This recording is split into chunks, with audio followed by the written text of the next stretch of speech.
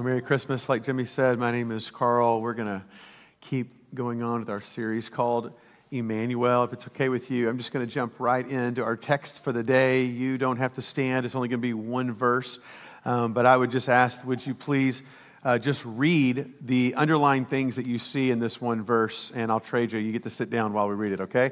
So, and we all who with unveiled faces, the Lord's glory, are being into his image with ever-increasing glory, which comes from the Lord, who is the Spirit. 2 Corinthians chapter 3, verse 18. And everybody said? Amen and amen. Well, before I jump in to this message, I do want to honor one group of people that we might have with us today. It's December, which means that there could be some people who are graduating from college, one of our colleges here in Waco, that are in the room. Raise your hand if you're graduating. Is anybody graduating in here? So I got some hands there. Keep them up, keep them up. Yeah, we see you. Way to go, guys. A lot of years, a lot of money, a lot of time and attention.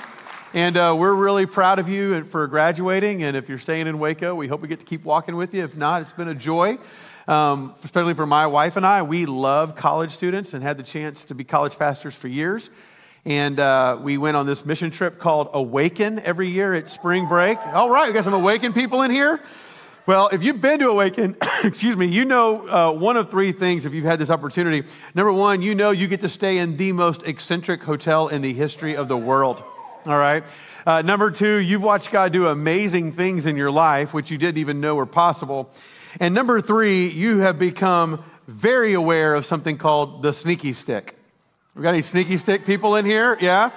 Now, if you don't know what the sneaky stick is, not complicated. It's a clothespin. And there's always at least one team on our Awaken trip that makes the sneaky stick their obsession for that 7 days. And the goal is that you would walk up to someone and try to put this on them without them noticing that you have done so. Now, if you are successful, then you'll walk away and they'll get it. Sometimes they'll be like, no, put that back in your hand. But if you are successful in transferring it to them, then at the end of the day, when we come to our team time and we're like, who has the sneaky stick? And everybody's just like, oh, Lord, no. And you start looking around, and maybe if it's on your backpack, if it's on your backwards hat, you tend to crumple in defeat because you know that a load of junk is coming your way in the coming seconds. And if you have the sneaky stick, then you have to pay the price for that. And that could be anything from go jump in the pool right now fully clothed.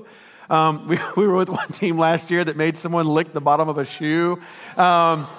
We draw the line at that because college students in hazing can get really creative. So we just say nothing more than shoe licking. We'll keep it at that.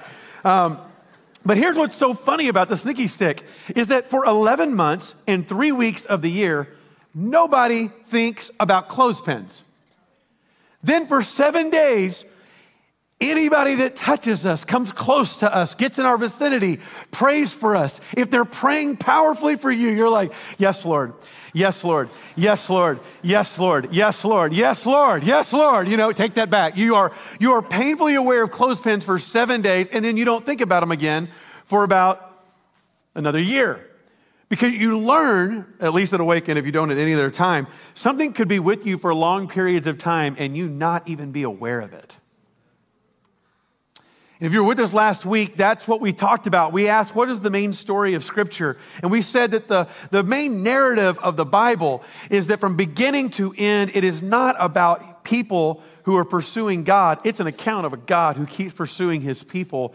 They just don't always realize there's a sneaky stick that they're carrying around.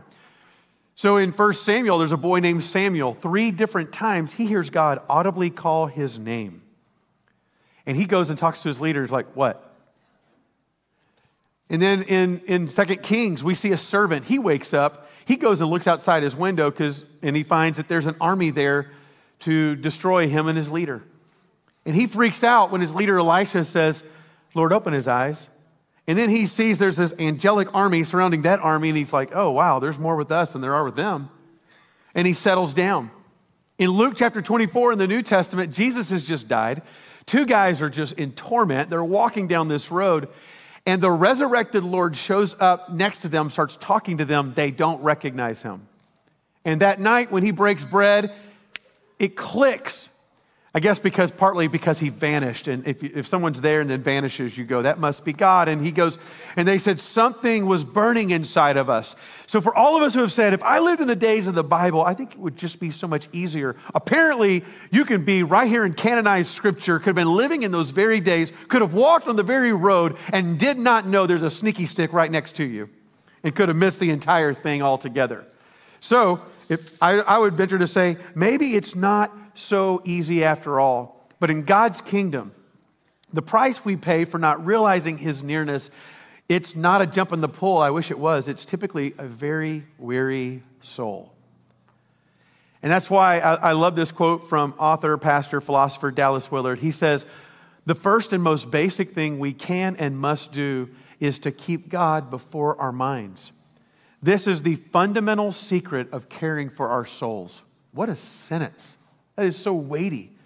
Our part in thus practicing the presence of God, which we talked about last week, is to direct and redirect our minds constantly to him. Now, in the early days or times of our practicing, we may well be challenged by our burdensome habits of dwelling on things less than God. You may have felt that this week if you're like, okay, Carl talked about this. I'm going to actually practice thinking, keeping my mind going to God. And you may have been like, that was not easy. He says these are habits, not the law of gravity. They can be broken. And a new grace-filled habit will replace the former ones as we take intentional steps toward keeping God before us. Soon our minds will return to God as the needle of a compass constantly returns to the north. If God is the great longing of our souls, he will become the pole star of our inward beings. Meaning they're just the same way that Earth's axis goes up in alignment to the pole star. There'll be something, not that we force ourselves to do, but eventually there'll be an inward disposition that would lock eyes with God and learn how to do that on a regular basis.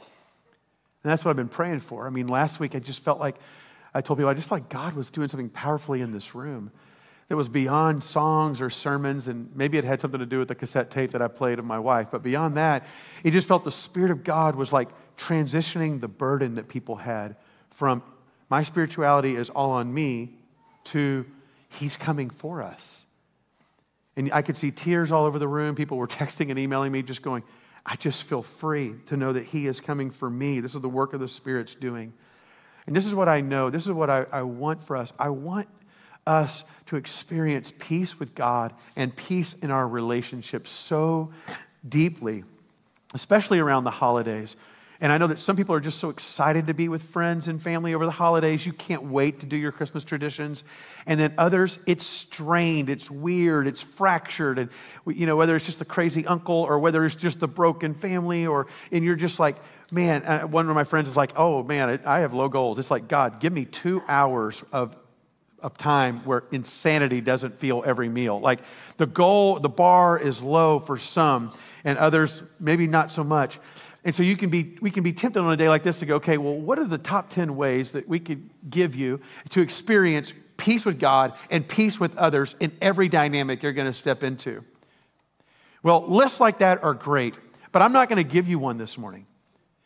The reason is because last week we looked at a man named Zacchaeus who did not wake up that day on a mission to see every relational fracture healed in his life and read a self-help book to figure it out.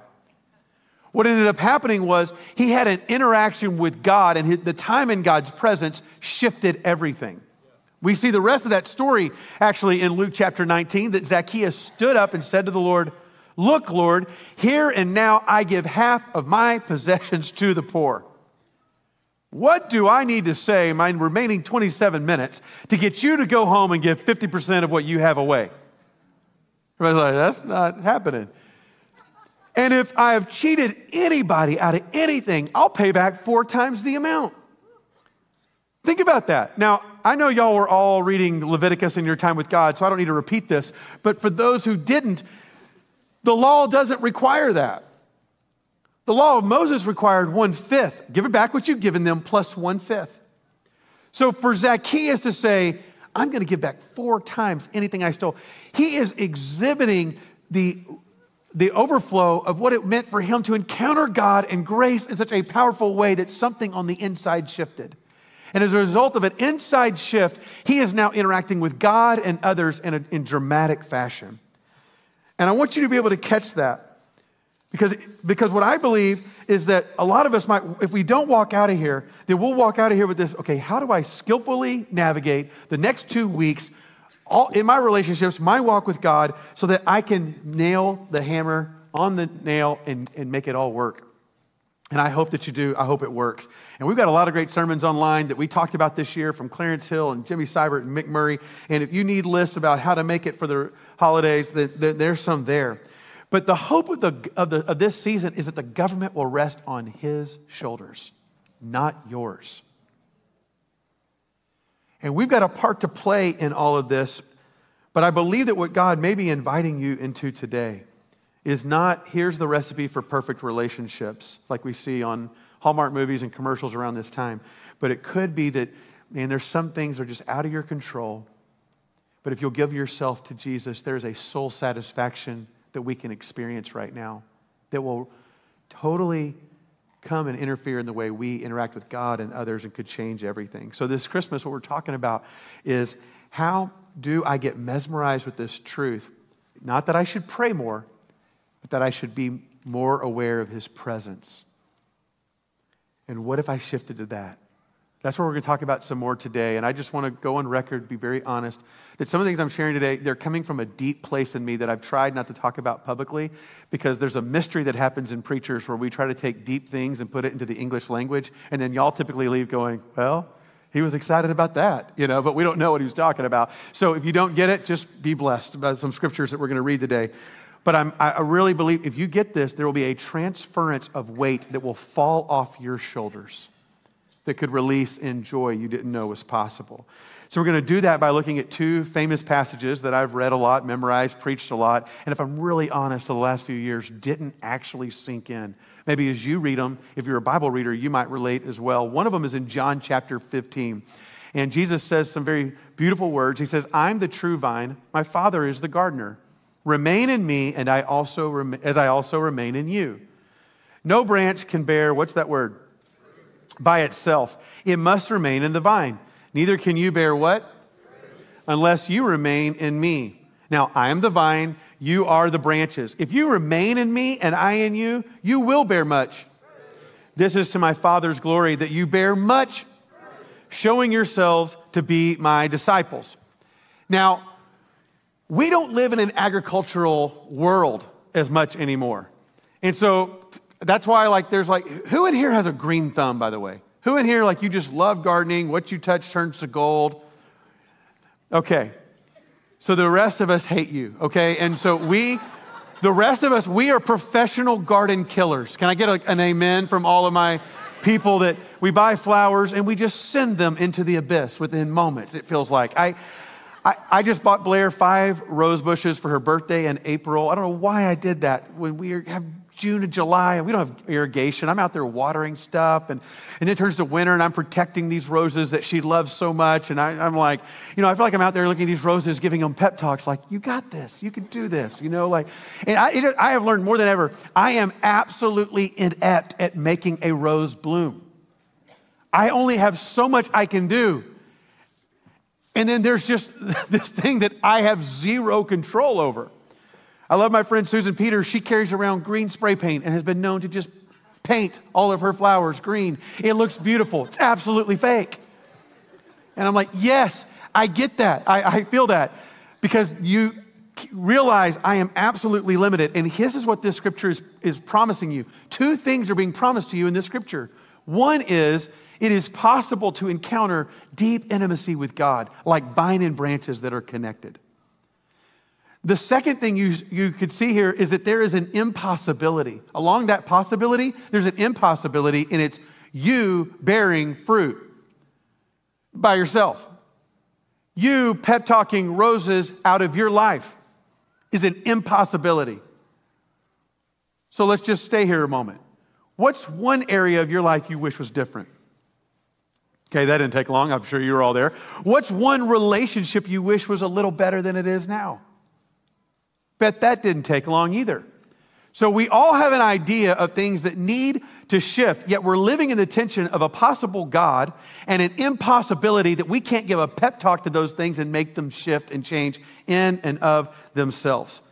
which is hard for me because I'm an accomplisher and I'm a doer, I'm an activator. And to know that I actually can't do this is very challenging and the most liberating thing I have ever known. Because what I found is when I get these two confused, what is God's responsibility and what is mine, and when those get crossfired, and now at an emotional level, I am carrying what is God's responsibility, I am sure to walk head on into burnout, disappointment, and exasperation. What ended up happening that I've done time and time again is I'll end up pulling back from God a little bit. I might get jaded. I may get frustrated. But the reason I'm there is because I was living with this mentality that I was trying to see something happen that just wasn't happening. And so I put that on myself that was actually God's to carry. So God knew that this would be, probably for a lot of us, this would be the way we live. So he just gave us more scriptures about fruit in the Bible. Anybody know another passage of scripture in the Bible about fruit? Fruit of the Spirit, Galatians chapter 5. That's exactly right. I mean, Galatians 5, what a great scripture. How many of you have heard of the fruits of the Spirit? How many of you sang a song, memorized them, looked at your kid and said, for the love of God, can you not just do some of these? You know, like we've all had the fruits of the Spirit, thought or heard of them at times in our life. That's the beauty of Galatians chapter 5. What I'd like to suggest to you today is it is probably one of the most read, most well-known, and most misread scriptures in the Bible. Because I would like to suggest to you today it's not a command. But most of us, when we read the fruits of the Spirit, it's like, okay, here's the list of 9 things that the Apostle Paul, goody two-shoes apostle, gave us to do.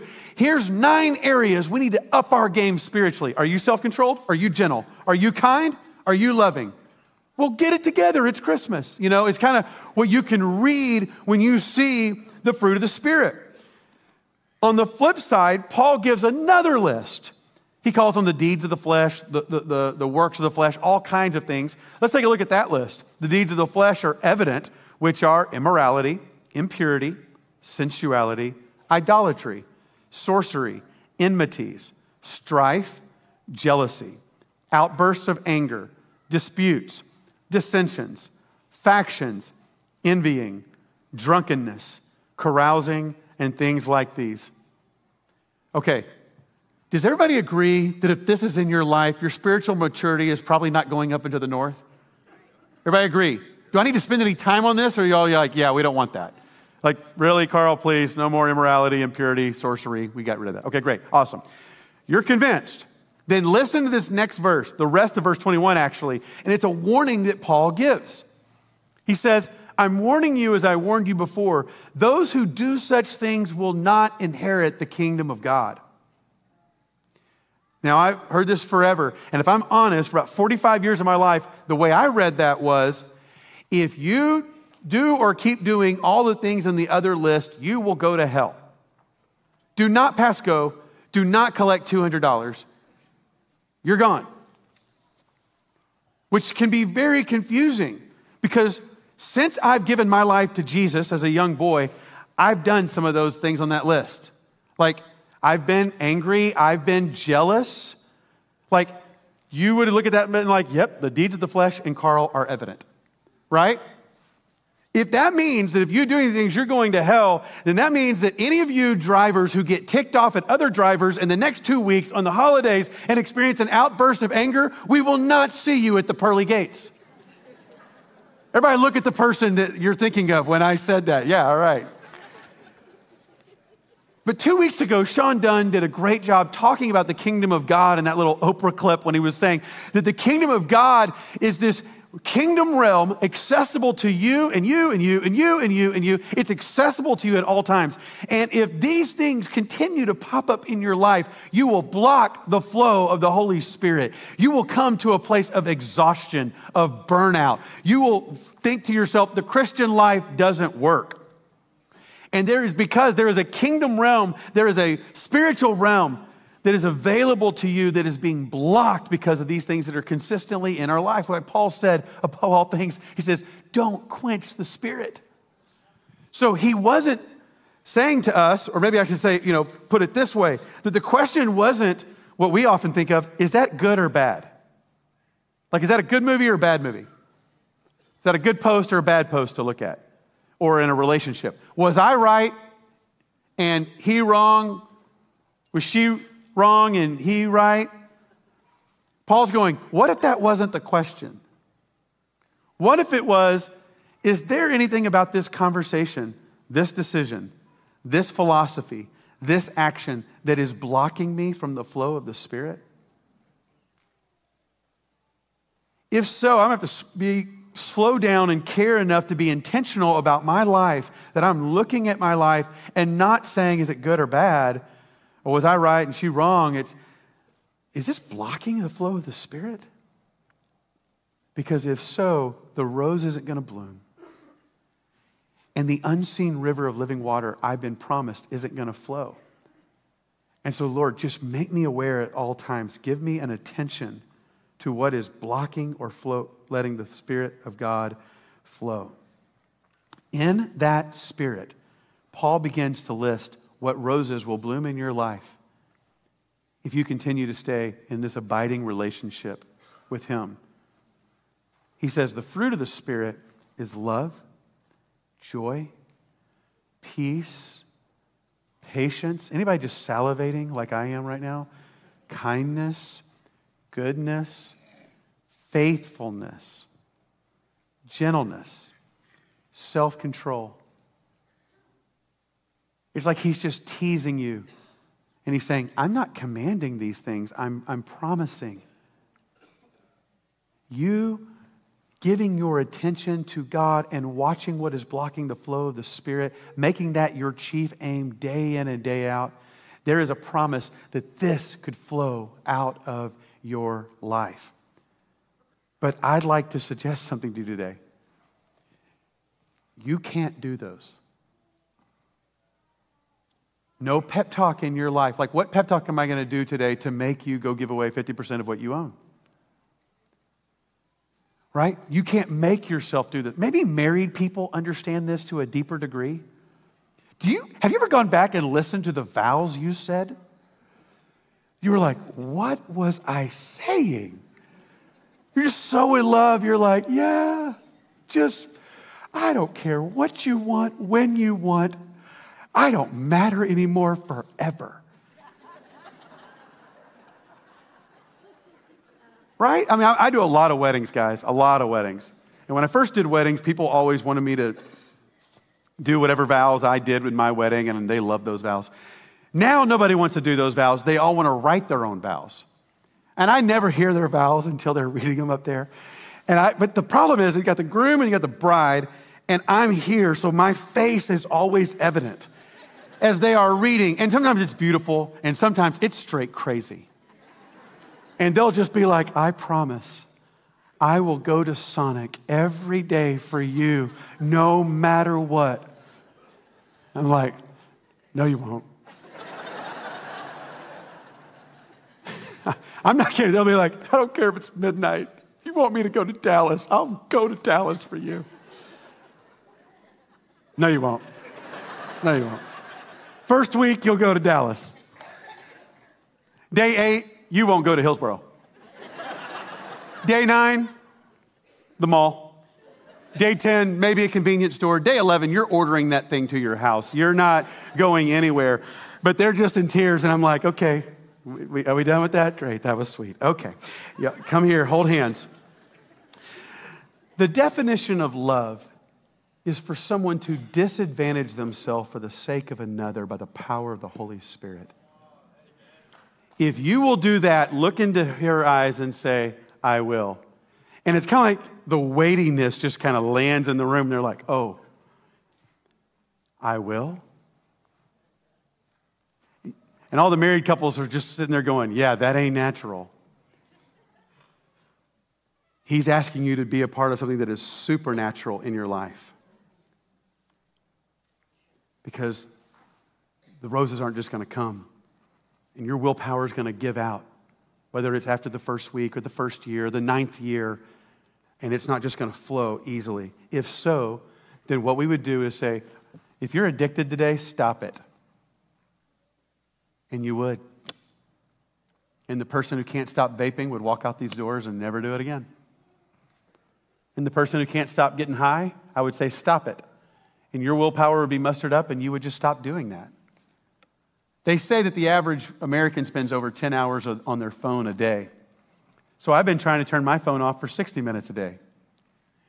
You would think I'm addicted to every drug in the whole world trying to do that. I walk around feeling phantom rings and all. I can't, I'm like trying, where's my phone? Like I can't, 60 minutes a day without my phone. If it was not that hard, then someone would just say, Carl, stop it, and I would stop. And we would just never have another problem whatsoever. I'm not saying you can't change. What I'm saying is, if over the next 2 weeks, your chief mission is to act more kind and act more gentle, you can. You could be thankful, practice gratitude. You could smile more. There's all kinds of things you could do. Go buy a bumper sticker that says, let go and let God. And you might feel more peaceful. You can act those things. What I'm saying is, you can't become those things. These 9 things are not actions you do. It's an inner disposition of your inner woman or your inner man that can only be done by the Spirit of God as you pay attention to the presence of God. So there is a command in Galatians chapter 5. It's just not the fruits of the Spirit. The command we see in verse 25, and it's actually a repeat of something he said in verse 16 when he said, since we live by the Spirit, let us keep in step with the Spirit. Let's all read that together. Since we live by the Spirit, let us keep in step with the Spirit. Now look at your neighbor, not up here, and say that out loud. Ready, go. Since we live by the Spirit, look at your other neighbor. Say that to them. Now, last week we memorized a scripture. Everybody remember what it was? Pray continually. Someone shut it down. Someone put it from 3 words to 2. And the last service, someone went, pray? It's like, it was only 3 words. You can't shorten it to 1. Pray without ceasing was last week. This is the verse you get to memorize today. Because what the Holy Spirit is saying here is, you can't promise roses to flow out of your life and out of your relationships. But if you live by the Spirit, he's saying, keep in step with the Spirit. Your chief aim every day, as Willard said earlier, it's to keep God before your minds, redirect your mind to God, and to just keep in step like a parent who is walking with a 2-year-old and is learning, I can run, but I'll rip this kid's arm off. And there's a book I just discovered recently called 3 Mile an Hour God, written by a Japanese theologian who makes the case that we walk at 3 miles an hour. And so God does not call this a run with God. He calls it your walk with God. And that he is slowing down to walk with you, which means that you're going to have to do the same thing. So this would be my encouragement. If this is resonating, if you're like, yeah, I need that inner disposition shift, then here's what you're going to have to do. You're going to have to slow down. Now, raise your hand, because there's some people in this room that this is true of, that just kind of moving slow and methodically is normal to you. Like you don't hurry a lot, okay? At the end, can y'all come be our ministry team for the rest of these hurry freaks who have no idea how to do? I mean, these are 2 words no one has ever used to describe Carl Gulley. I left my office twice this week while preparing this message. No one is going to say this, and people went, wow, he's in a hurry. Blair, I'm not on social media a lot, so Blair brought me the clip, my wife, of what they posted from the communications team about my sermon last week. And I thought she was coming to go, look at all these people who are liking and posting and reposting. And she was like, do you hear how fast you talk? We're all exhausted at the end of that 35 minutes. I was like, nothing about me is slow. So even this week, we were on date night. We're going to the Baylor game. And I'm telling her that as a part of my spiritual formation right now, what I'm working on is I'm working on not barking at other cars who are in front of me or next to me or driving me crazy. And it's not that I think that's wrong or bad. It's just I'm feeling lately like it makes my heart rate fast and it's blocking the flow of the Spirit in my car. And so I'm just trying to be more aware of that. While I'm telling Blair that, the guy next to me did one of those slow down when I tried to get over and then speed up when I did that. If you're in this room, I need to talk to you at the end of this service. I was just like, are you serious right now? And then I haul it up. I'm like going 90 to get around him. I'm like, anyway, what I'm working on is this thing. And I'm like talking to her, not even noticing what I'm doing. So I'm not telling you, go home, be like Carl, walk slow among the gardens, 3 miles an hour. I'm saying this is a supernatural. It'd be easier for me to go to Sonic every day for Blair the rest of my life than to just slow down and be aware of what I'm paying attention to. But if I could do this, then maybe this next part, I could arrange my days around the practice of the presence of God in my life. This is becoming the most important thing to me ever.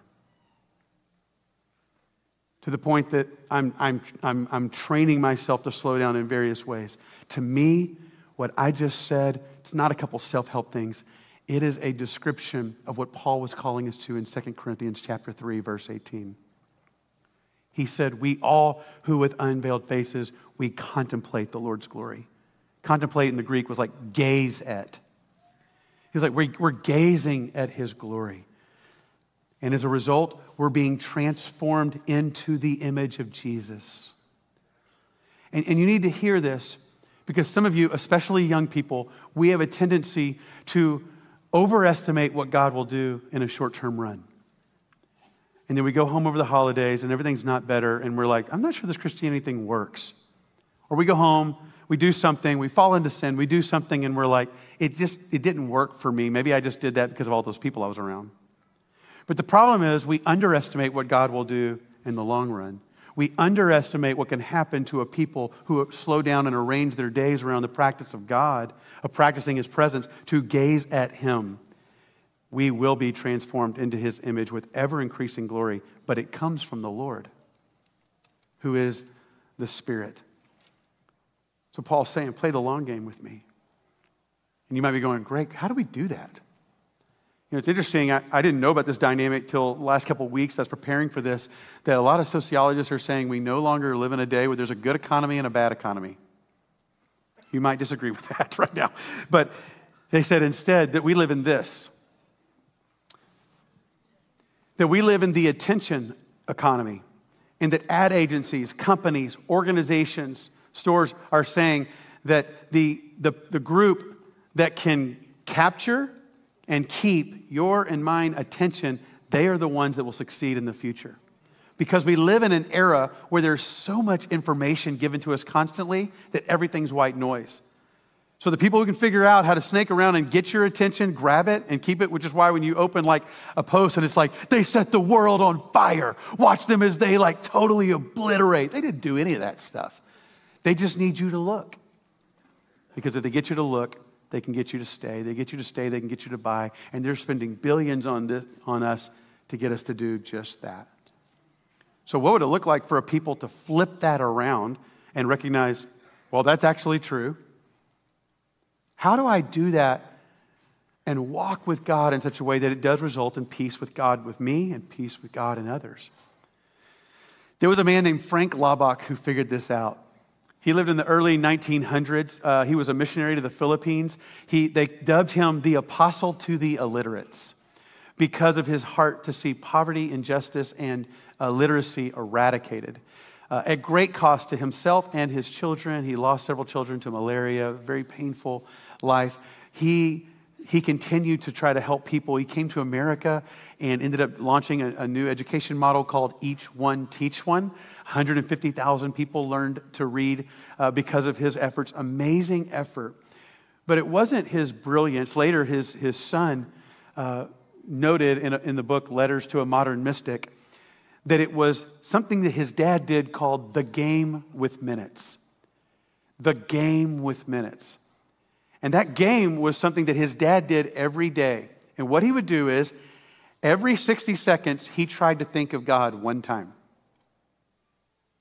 So every 60 seconds, he would try to think about God, pray to God, sing a song, or just say, God, that's what I'm dealing with. He tried to do that every 60 seconds, all throughout his day. And this is what he had to say about the game with minutes. I want to read this quote. He said, "This game is not a grim duty. Nobody need play it unless he seeks richer life. It's a delightful privilege. Now, if you forget to play it for a minute or hours or days, do not groan or repent. Just begin anew with a smile. It's a thrilling joy. Don't turn it into sour-faced penance. With God, every minute can be a fresh beginning. Ahead of you lie limitless anticipations. I love that because it redefines kind of when we're like, oh, I didn't pray for 2 days. People do, college pastors, I saw this all the time. They didn't pray the first 2 days of their time with God, of their Christmas. They'd be like, oh, well, blew that one. Because there's some people who do things well in moderation, and then there's the rest of us. And if we were like, we're not going to eat a cookie. We eat one, we'll eat 25 after that. You know, the moderation person's like, well, I didn't eat one. I won't eat one today. We're like, why not? We already blew it. We'll eat 30 tomorrow, right? But he was like, don't do that. Like, just start again. Fresh smile, like 60 seconds, think about God. He went on to talk about just how this changed his sleep, this changed his ministry, this changed the joy of his life, that he lived as if he walked on air, is what he said. He's actually the only missionary who's ever been put on a postage stamp in the United States of America.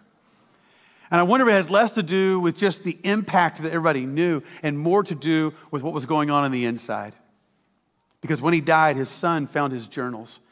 And they said that up in the corner of his journals, there were these numbers, and it would say like 58%, 31%, 71%, 26%, where he had literally cataloged the percentages of his days he was able to play the game with minutes and be aware of God throughout his day. I think what I'm trying to get at is, what would it look like for us to just play the game with minutes and see if by contemplating it could lead to transformation? I can't make a list for you about what that needs to look like for you because I'm not you. So for my wife and I, we've been talking about, do we need to just go to Walgreens and buy an old-fashioned alarm clock and just put it next to our bed so that the last thing we look at is not our phone before we go to bed and the first thing we look at is not our phone? Because they're saying that the average person touches their phone over 2,600 times a day. 87% of us, it's the last thing we look at and the first thing we look at. 1 in 4 are falling asleep with their phone in their hands. So we actually know how to pay attention to something. I'm not sure I want that to be what is chiseling me into its image. And I'm a big phone guy. I love phones. Just got an upgrade. Love them. I'm just also painfully aware, Lord, I don't want to come to the end of my life and have been contemplated something and been transformed into its image. And so I'm asking God to shift my own attention economy. I don't know what you need to do. Some people will get off social media. Parents, if you want to be a real hero, just tell your kids you're going to, for a couple of days, we're all going to get off social media. They love that. It's so fun. And maybe you don't need to start a volcanic war on your Christmas holidays by doing something like that, but maybe there's something we need to go, maybe there's something we could just do to say we want him to get our attention. And I don't know what it looks like for you, but maybe that's what it looked like. But that's what it's going to look like for me. You figure out, how do you play the game with minutes? And if statistics are true, you'll forget a lot of what I'm saying by the time like Tuesday or Wednesday gets here. And then you might remember and be like, oh yeah, I blew that. And instead of going, you maybe just go, start again. Limitless anticipations are starting right now. And then on Thursday, limitless anticipations right now. You know, as we end today, I was thinking about how do I end this time? And I was thinking about a time in my life where I was so begging God to change me and to change my family. The year was 1993. It was 30 years ago. My family was still very much in the throes of addiction and brokenness and a lot of pain. But I had moved out of our house to do the Antioch discipleship school, and I was living with someone. And I was really getting changed, and I was begging God to do something different. So I started fasting and praying once a week. I was really seeking God, made this whole plan, went home for the holidays, and it was an absolute train wreck. I hated the way I responded. I hated the way they responded, and I couldn't get out of my house fast enough by the end of that week. And I was like, what was all that about? Like, why is it the more intentional I get, the worse things get? You ever had that thought? Like, the more I pray, it gets worse, so I'll just stop praying because this is not working. Like, that's what was going on in my mind. So we got into church on Sunday, and I could not wait for the preacher to stop preaching so I could get up to the front and come up for ministry time. And he finished, and I ran to the front, and right in the middle was Daryl and Margie Atwood. Some of you might know them. longtime pillars in our church, and Daryl went to be with Jesus. So this is before he had gone to heaven. And they knew me and my family. I poured my heart out and just said, I just wanted this. And why could it have happened? And I remember they just, so loving. Margie just kind of put her arms around me. She's like, you are such a sweet boy. And I love your mom and dad. But honey, what you're doing is noble. It just doesn't work. And when you're looking at like an elder statesman, you're like, oh, really? But you can't say that. That's what I was thinking. And then Daryl's like, remember, his favorite Bible verse. He's like, remember, it's Christ in you, the hope of glory. And I remember just being so confused by that. And they must have been able to see it because Margie looked at me and said some version of, Carl, it's not about reliance on you. It's about dependence on him. This is not reliance on your self-improvement. It's dependence on him. I was like, oh, and they prayed for me. And I went back to my seat and I thought, that is the least helpful advice I have ever heard in church in the history of my church-going days. They're sweet people. They mean good. That's just not helpful. Kind of like probably what you feel like. So basically what you're saying, Carl, is I don't want peace with God and others. And if I just play a game, then I'll be different. And I had just done my best to muster willpower for a lot of years, which works. Your willpower really works until it doesn't work anymore. And you realize this stuff comes in limited commodities. I start out with a lot of it in the beginning of the day. By the end of the day, it is gone. So I can be my worst with the people I love. And I don't want that for my life. And I remember, as I shared last week, a couple of years ago, just hitting that dark place emotionally and just going, I can't seem to kick out of this. My old tricks aren't working. My relational dynamics, I can't shift them with what I used to do. It's not working. And I came across that song we played earlier. Show me your face, Lord. Show me your face. It was the cry of Moses, except he had to wear a veil over his face. Because if he saw God, it would kill him.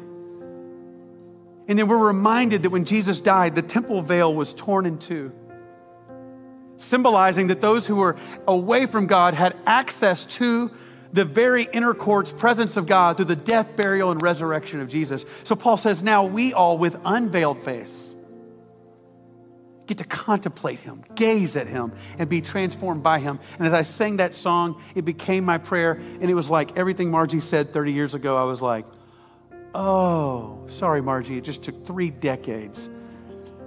But it was like it clicked. And the burden fell off my shoulders like, I can't produce these roses. I can only put myself in a position for the roses to grow. But God, if you're going to see this fruit, it's on you. I'm not free of all responsibility. I'm not lackadaisical in my response. I'm just asking, Spirit of God, as I gaze at you, as my focus becomes attention, would you now, Lord, shift my inward being to point north towards you? So today as we end, I'd like everybody to stand to your feet, and we're going to pray this prayer. It's the prayer of Moses. It's just coming in the form of this song that our team is going to sing. And our ministry team is going to come. So team, you can come to the front because maybe you might be having a Carl Margie moment. You're like, is he done yet? Because I've got some stuff going on in my life and I just need to get to the front and I need them to pray for what I'm going through. And if so, our team is here for you. And others may be saying, man, I've never had a relationship with God because the veils kept me from him. And today I need to accept Jesus as not just the Savior of my life, the Lord of my life, that I might be able to access that uninterrupted glory with God. But it also might be for the rest of us, we just need to make this our prayer today to be a jump start into our week where we play this game with minutes and we say, God, show us your face. Show us your face. And we make this our prayer. And maybe just start for 7 days. Don't think 7 years. Don't promise you'll go to Dallas and back for God for the rest of your life. Just next 7 days, show me your face and just grab a hold of my attention. Lord, we just confess our weakness today. And we're just so grateful that intimacy with you is possible. Mustering our willpower to see transformation is impossible. But with you, all things are possible. So today, vines and branches being connected and reconnected as we all pray together, show us your face. Let's sing this as our prayer. If you need ministry, you can come to the front as we end our time.